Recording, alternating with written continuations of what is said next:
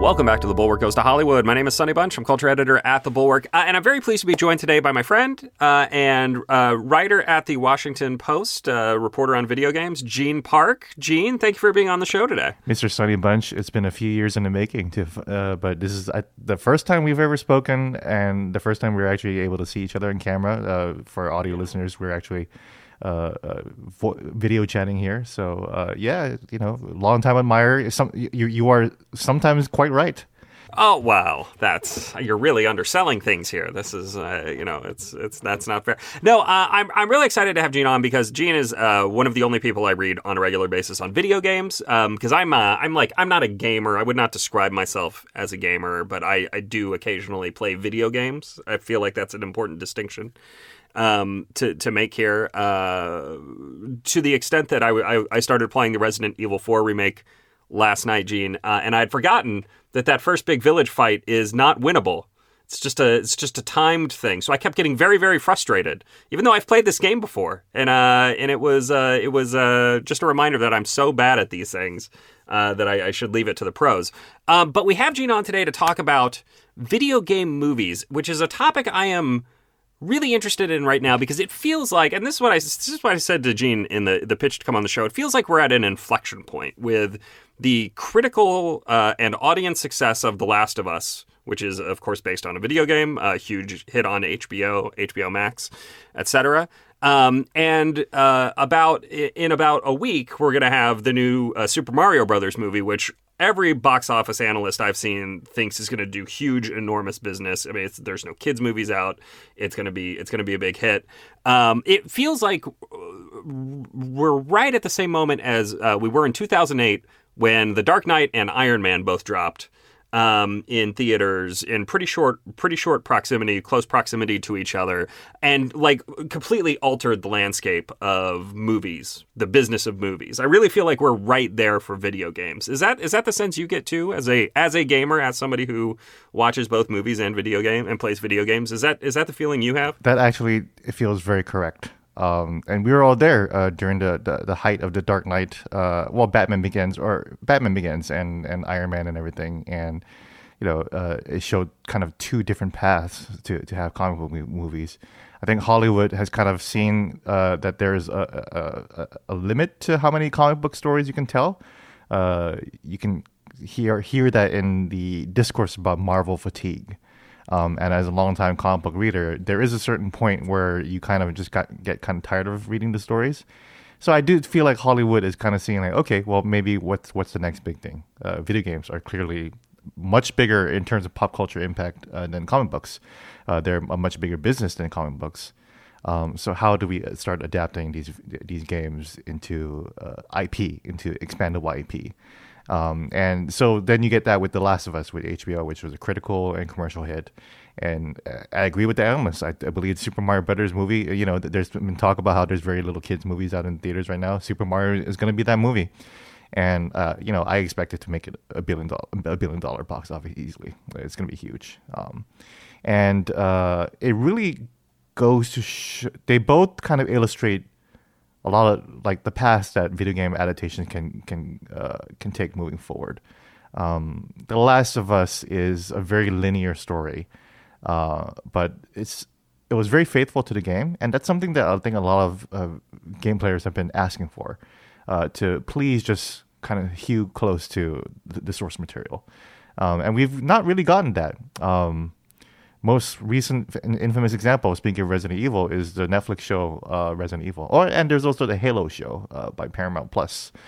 And both of those properties really, really diverge from the source material to the point where it's pretty unrecognizable. And then you start to wonder, if this isn't going to please the base, would it please the quote unquote broader audience, which is what they were trying to go for.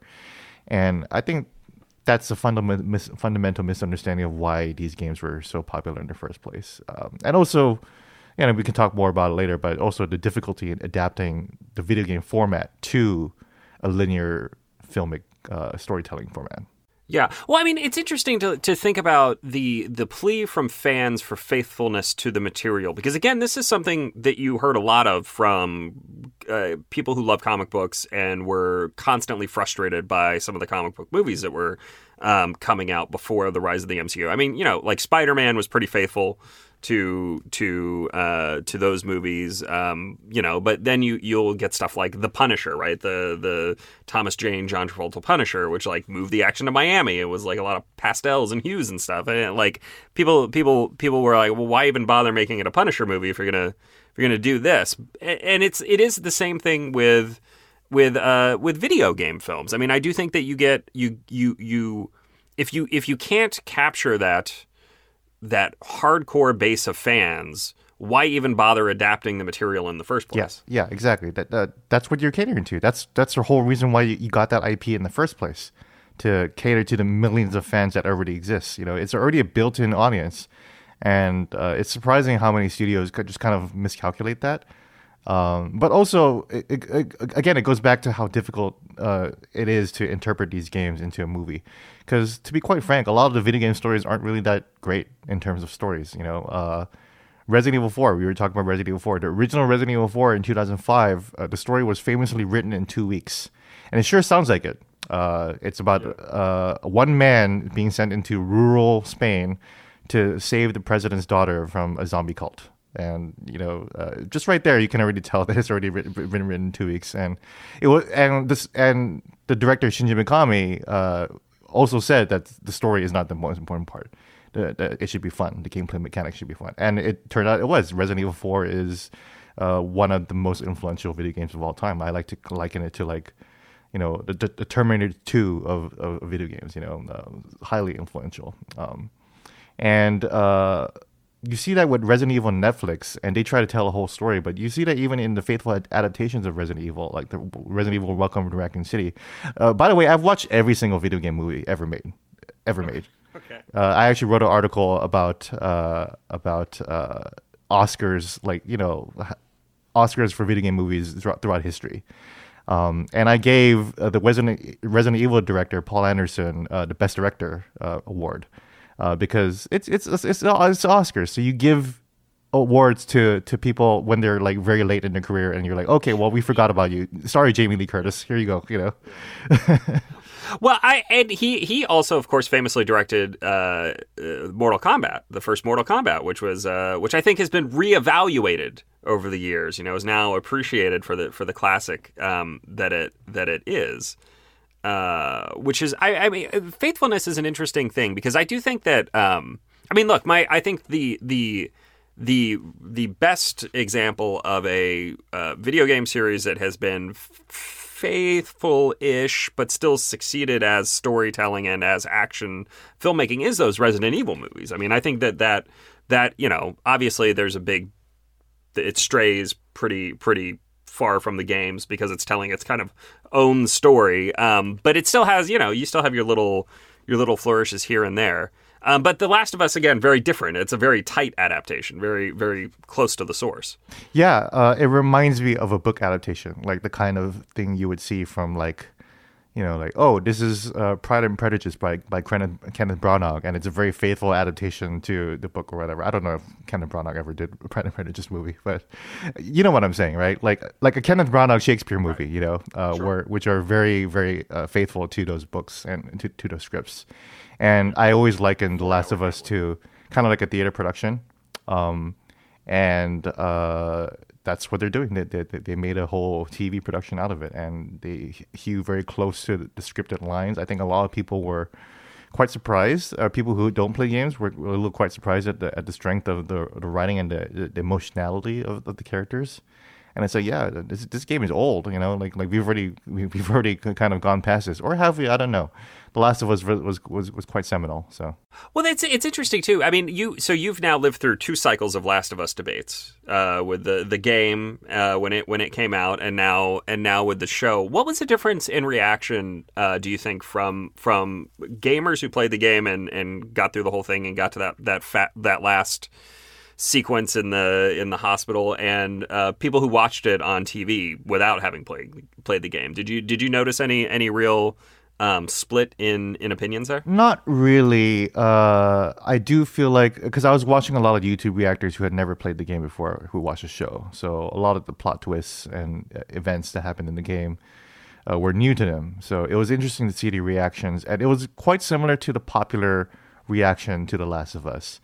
In terms of they were very surprised, they were very intrigued. They loved talking about and debating the moral ramifications of whatever happened in the finale. We don't have to talk about spoilers, but it was also interesting because there's been kind of a weird critical backlash against The Last of Us, and I think it's probably because Craig Mazin, the showrunner, has been going around saying this is the greatest video game story ever told, and that's hyperbolic, of course. But it's also fine for someone to believe that because it is a good story. And it's been interesting to see a critical kind of backlash to the game over the years. A lot of game journalists or a lot of game critics don't really hold The Last of Us in that high of a regard. I hold it a little bit higher than they do. It's not one of my favorite games of all time, but I do appreciate what it tried to do for the storytelling of video games. And it was also interesting to see some critical backlash to the show as well, but it was very minimal though. For the most part, a lot of people seem to be very impressed. I think a lot of that came from the strength of the performers. The performers, no matter what you feel about the story, you can't really knock Pedro Pascal and Bella Ramsey for how they were able to portray the characters. And again, that's how I look at it. I think I feel like that they were putting on a stage play for us. This is the Last of Us, the classic story, and now here it is being performed by these two seminal actors. Yeah, let's talk a little bit about what studios who are looking to make some of these games should be attempting to do, because I do think we have a very good example again of a movie coming up here where the story is not necessarily the biggest part of it. It's based on kind of IP and recognizable figures, and that's the Super Mario Brothers movie. If anyone who's played Super Mario Brothers, I played Super Mario Brothers 1, 2, 3. Growing up, those were my games. It's a simple game. It's a lot of jumping, a lot of breaking blocks. There is a story. It's a very basic story. It's save the princess, save the world, and obviously there's been more Super Mario Brothers games over the years that have kind of built the mythology or whatever, but, you don't need to do what the live action movie did, which is invent a whole bunch of nonsense. There's enough basic story there to just kind of use what they have, right? Is that what studios should be trying to do here? Is to stick to what has worked in the games without, I guess without. I don't know how you do that without having the playability factor, I guess is my question here. Is there something inseparable of the video game experience in terms of playing and watching? Yeah, I think it goes to a certain type of feeling. From what I haven't seen the Mario movie yet. I do plan to see it pretty soon, coming up in a preview. Pre-screening, and I haven't seen it, but what we've seen so far, it seems to really capture the kind of the spirit or the feeling of Mario more than you're right that Mario doesn't really have a story, and it's been very, very much like Resident Evil. It's been very much deprioritized in terms of making the games. The game is more about a feeling, like feeling joyful, feeling fun, feeling playful. And I think that's what a movie like the Mario movie should do, and that's why the Sonic the Hedgehog movies were so successful, even though they didn't. Sonic the Hedgehog again is a very similar story to Mario. Like your Sonic is rescuing the animals from the evil the robot doctor, right?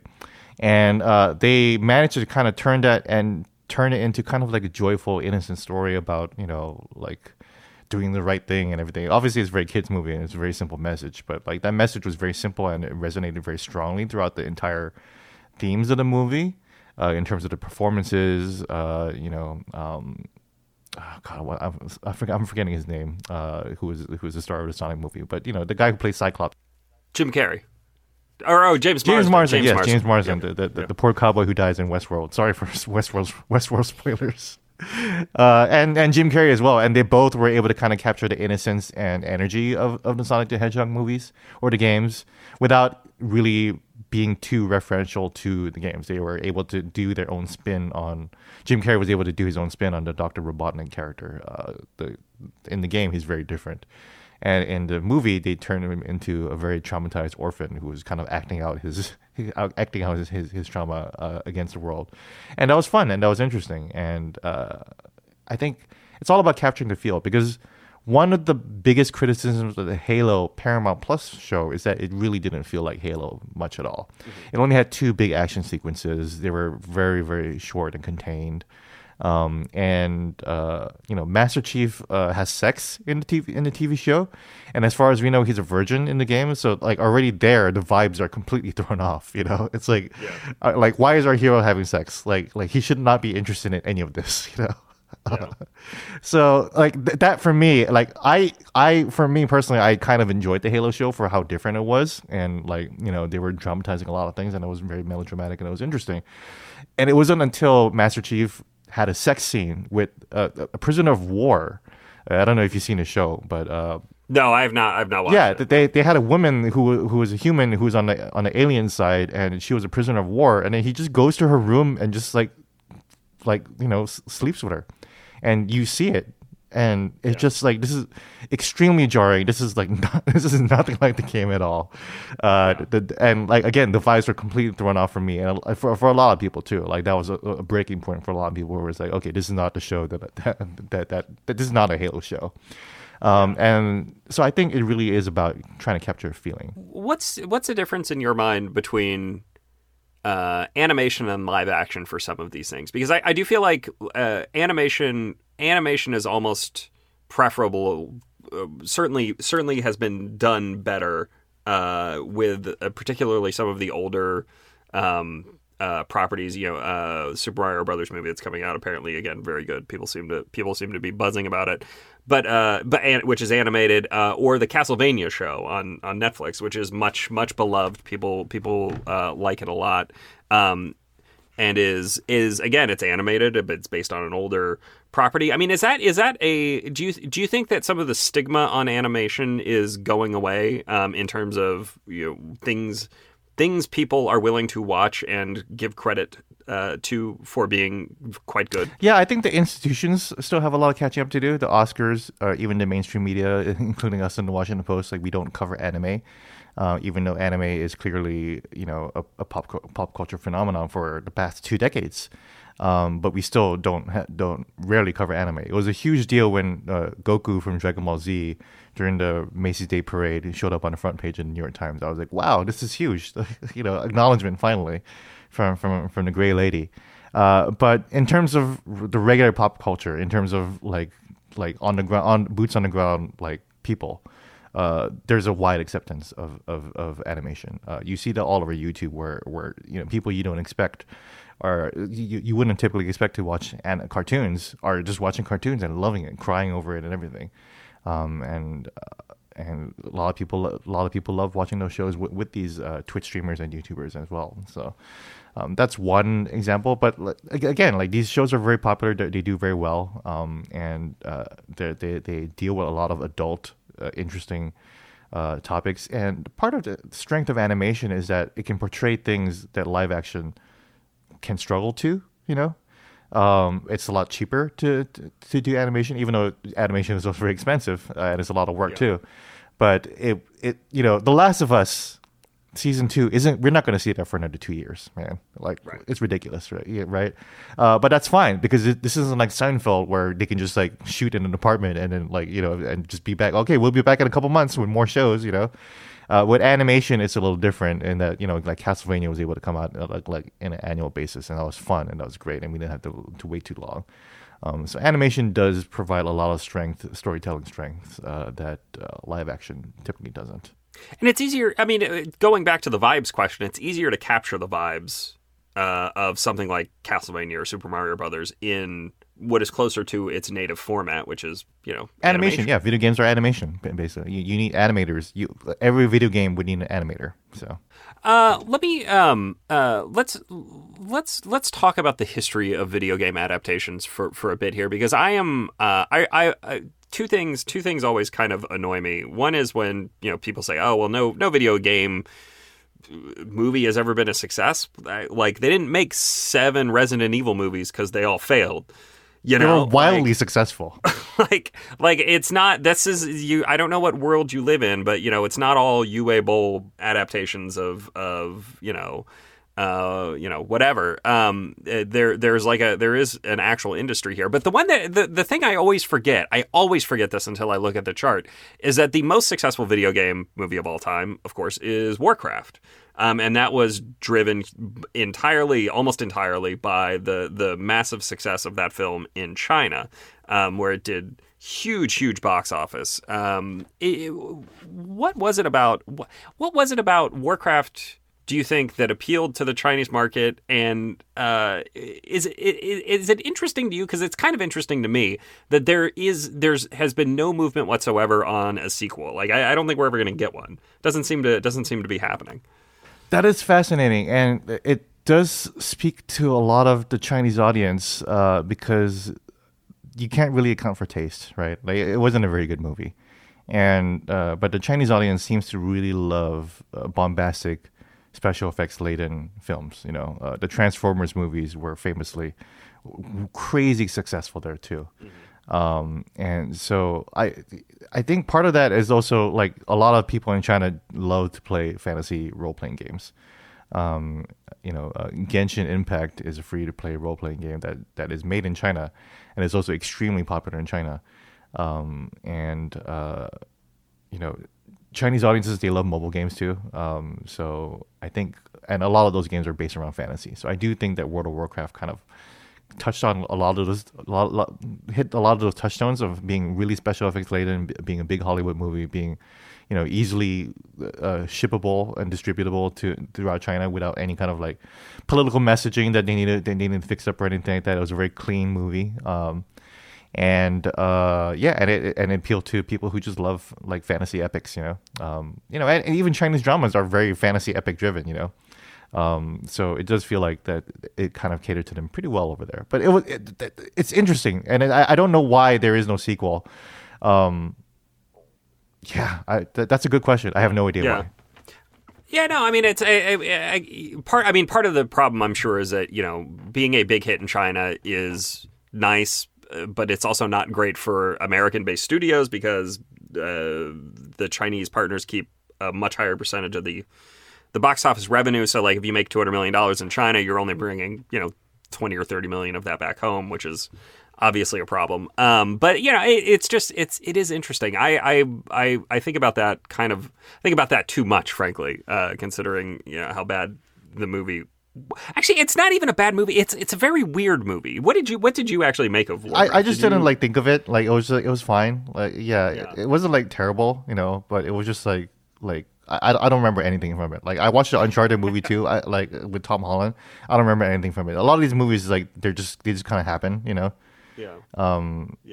Like, they're fine movies. The movies I remember the most are the ones that are really either really bad or really good, Well, that's another sign of maturation, I think, of the video game as IP, is that, like, most blockbusters are just fine. Yeah, most, exactly. Most blockbusters are competent. Like Rampage, competent. It was fine, a nice little star vehicle for The Rock. I enjoyed the 110 minutes or whatever I was in the theater, but I have literally never thought about it since writing and podcasting about it, years ago. Exactly. Yeah, I watched it. I was like, I was on my phone half the time, and it's a movie like Assassin's Creed, which starring Michael Fassbender, which is just so awful. The editing is awful. Like, it makes me want to vomit. Like, it physically makes me ill. And sometimes there's just movies that just do that.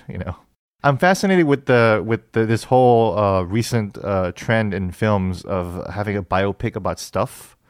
And one movie that's coming up this week on this Friday on Apple is the Tetris movie.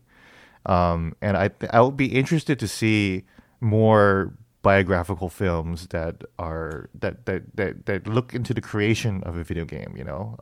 Well, this is an interesting trend as well, right? So you've got Tetris, but you've also have Mythic Quest. Mythic Quest, the show on Apple TV Plus. Have you watched Mythic Quest? Okay, well, so Mythic Quest is great, and it follows folks who are making a like massive MMO RPG. And then you also have like Silicon Valley, which is kind of in the same-ish world of video games and that sort of stuff. But it's interesting that we are also currently getting a lot of adaptations or originals or whatever about the world of video games in addition to actual video game adaptations. Yeah, the Tetris movie is fascinating, and it's unique because have you heard of the story behind Tetris? Yeah, sure. Yeah. It involves like the KGB and the fall of Mikhail Gorbachev and the Soviet Union and everything like that. But like even a movie about the creation of like Sonic the Hedgehog or even Super Mario would be interesting. It's a fascinating moment in the Tetris movie when the Nintendo General Counsel unveils the Game Boy like it's in like he's Oppenheimer, and those kind of dramatizations were the Tetris movie is really fun because of how it just dramatizes the event of finding Tetris and the unveiling of the Game Boy and the unleashing of the Game Boy upon the world. It makes it really fun, and it gives video games like a really nice shining light within like the history of pop culture in general. Yeah, it is interesting too. I mean, again, it's. That movie is at least 50%, almost a heist movie, like corporate intrigue, heist movie sort of thing. In addition to being about this game that really did, change the world is a big phrase, but it really did. It sold 500 million copies. That's a lot, That's a lot. A lot of people played that game. All right, so let's talk. One of the things I mentioned to you before we did the show was a thing I hate is when people say nobody has ever made a good video game movie or show or anything like that. It just is. It is untrue. And while many of them have been bad, there are some good ones out there. Gene, what is your favorite video game adaptation, either for film, TV, or whatever? It would have to be Castlevania, as we spoke about. I really love, Castlevania is another game where the story was not that important. It's just about a family of dudes who are going to kill Dracula. That's it. Dracula has appeared again every 100 years, and then the descendants of this family have just got to go to the castle and just kill him. That's it. And they were able to kind of create this entire like Game of Thrones-esque story about like Dracula's war council and like the political intrigue among this world of vampires and how they were trying to backstab each other. It was fascinating stuff. It was very adult stuff too. That and I also gave Mortal Kombat the best movie Oscar, quote unquote Oscar, because I feel like it was kind of the first movie to kind of make us feel like it captured that spirit of the game. When I watched it in theaters when I was a kid, and I was like, "This is great. This is the best thing I've ever seen." It's a bit like the that TMNT movie, the very first one, that kind of hewed very close to like the original comics, the inspiration of the comics. Like it felt like a Daredevil movie, in some parts, and like it's more. We need more movies like that where that capture that energy,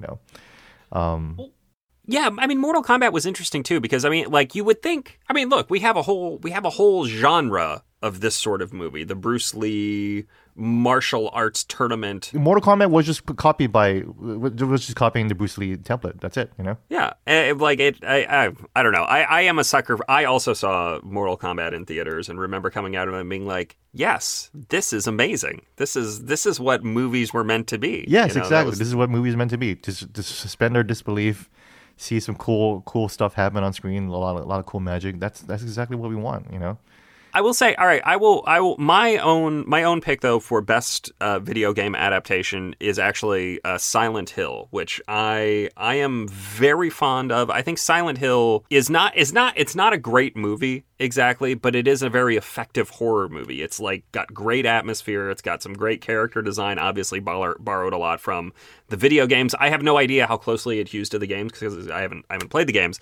But just as a movie qua movie, it's pretty good. It's pretty good. Not great, not perfect by any means, but like pretty good. I liked it too. It was actually a little horrifying. It was actually more horrifying than I expected. You know, it was Silent Hill was not a gory film, but that film it's not a gory game. It's more psychological. But that film was pretty gory. I still remember it to this day, and I do remember that it did capture the vibes pretty well. It was just that the story wasn't that great, you know, and some of the performances were like a little off kilter. The main character was a woman. I think I remember that she was the gender of the character changed because it was originally a male, but the director felt that it felt a little weird for a man to be scared. And it's like, okay, well, you know, men could be scared too, especially in the sight of certain horrors that you see in Silent Hill. But okay, so that was an interesting change. But it did actually hew fairly close to the game story, and I think that's why most people it wasn't received critically well when it was released. But I think a lot of people have kind of, like Mortal Kombat, kind of reevaluated and said, you know what, that wasn't a bad movie. That it did a lot of things really well especially in terms of the visual presentation, the art design, the set design, the special effects, the costuming. That director is very. I mean, the director is. I think he also did Brotherhood of the Wolf, right? Yeah, Brotherhood of the Wolf. Yeah. Very stylish movie too. Right. So he has that whole vibe down. It is good. I will say one of the worst video game movies that I have ever seen was the sequel to Silent Hill. However, the Silent Hill Revelations 3D, which stars Sean Bean and also one of his kids from Game of Thrones was in. I was like, oh man, this is. I remember watching it and thinking like, I hope this is as good as the first. It was not. Yeah. That's that's another movie I checked out, which is why I said I remember the first Silent Hill movie. You know, because it was interesting. There was a lot of interesting visuals. There were things that it showed you that sticks in your mind, and Revelations did not do that too. Yeah.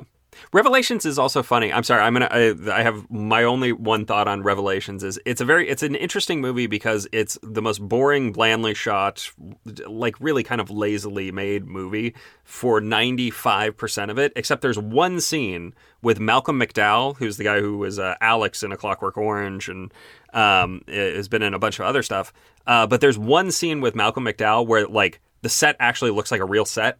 And it's like lit kind of interestingly. I was like, oh, somebody came to work that day and was like, I need to impress Malcolm McDowell. That's what's happening. Exactly. That's what's happening here. Yeah, I think that was one of the interesting parts about The Last of Us is that they really did so much production work in terms of actualizing the game world. They created the whole town just for that Bill and Frank episode. They converted an entire abandoned mall into a one-story mall into a two-story mall with 3D effects. But it felt very real. They used a real giraffe for a giraffe scene. So there was a huge appreciation for this mixture of like practical and 3D effects to just make it really sing. And I think people really appreciated the kind of work, the amount of work and care that went into every little detail in the show. Yeah. Thinking back to The Last of Us and the kind of some of the more linear games that are out there and just ripe for adaptation and exploitation. I have always thought it was slightly weird to say like, oh well, you can never have a good video game movie because I don't know, man. Like there's nothing stopping your average zombie game from being turned into an exciting action movie like God of War. And God of War Ragnarok, like those are big epic fantasy storytelling situations. I don't see any reason why you can't take that material and drill it down to its essence and God of War is gonna be an Amazon show, right? Right. So like I've always been, I don't know. Video games don't need me to defend them, but I've always been, kind of put off by some of the snobbishness about it. What should studio heads be looking for right now? What should they be out there saying, okay, here's the next thing that we can really adapt and exploit? I think they're already doing that. I think there are so many video game shows that are being planned right now. It's really kind of ridiculous. We already mentioned God of War, and I think the showrunners there said that they do feel some kind of pressure after The Last of Us to kind of really deliver. And God of War is a very is probably closer to the Thor movies in terms of like presentation and special effects. So that will be very expensive, and we'll see how much Amazon is willing to spend after the Rings of Power show, which I absolutely hated. I'm sorry. Oh, really? Yeah, I'm sorry. Did you watch them? I did. I found it. It was very watchable. That's as strong as I'm willing to go on those shows. It was watchable. But God of War can't not be just fine, like people will trash if they screw up, especially since so much of God of War is already kind of written out. So I think studios will be kind of looking for games that are already kind of written out. The Last of Us being probably the prime example, because The Last of Us inspired the God of War. To kind of in his presentation, a lot of PlayStation games are going to be doing that because PlayStation, in particular, focuses on creating these very cinematic experiences, these cinematic linear experiences. And PlayStation CEO Jim Ryan has told me years ago that they've been working on trying to make the IP work harder for the company. And that's something that Nintendo has able to do. The love for Mario is multi-generational. And that's something that is highly desired among video game companies right now. And nobody really has it. The Xbox tried to do it with Halo, and they've kind of failed at retaining the audience. And PlayStation hasn't really done a ton of work in the not until the last 10 years to kind of cater and build this loyal audience that would be parents and their children would like it too, And part of the problem is that a lot of PlayStation games are very adult games, and Nintendo games are very family oriented. So that's why it's able to be easily multi-generational. But PlayStation does have a vested interest in translating so many of its games. Like there was a game called Ghost of Tsushima, which was a samurai game very inspired by Akira Kurosawa films, and I didn't think that they did a good job in mimicking the Kurosawa films, but that was their intent, and now they want to make that into I think a movie or a TV show, I forget, but it's like so sometimes I don't really see the point, because some of these are just so inspired by the thing that already exists. Like Uncharted doesn't make sense because we already have so many Indiana Jones movies and they're all amazing, right. Or most of them, and Uncharted, there's nothing about Uncharted that is charismatic enough to translate well to a film, but it plays amazingly as a game. It's a thrill ride as a game, but I don't feel like that the characters of Uncharted are unique and charismatic enough to carry an entire film franchise. That's actually a really interesting point too to think about, because you have so many of these, you have so many video games that are kind of disguised knockoffs of something on TV or a movie, and then refracting that back to TV and movie. It's like a photocopy of a photocopy. Yeah, it's very strange. So that's why The Last of Us is at least a little bit unique. Obviously it's another zombie show, but it's focused on the intense emotionality of the characters. And Joel himself and Ellie are not really characters that you see a lot in TV, even in The Walking Dead. So that translated well. I think God of War will probably translate pretty well too. There's not a lot of shows about gods who murdered the entire pantheon of Greek mythology. So that will be a lot of fun to watch. It'll be very violent, but it's a pretty compelling story. But all right. I always like to ask at the end of these interviews if there's anything I should have asked. What do you think folks should know about the state of video game adaptations? What do you think folks at the studio should know about video games? What should people know that I have failed to ask? No, I think you covered it all. But I think really what The Last of Us really has.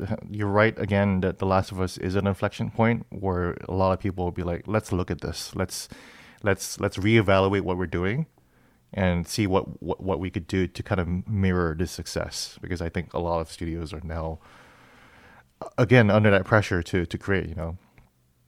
So many TV shows come out. There's the Fallout TV show. Fallout is a series about post-apocalyptic world that ended in the 1950s.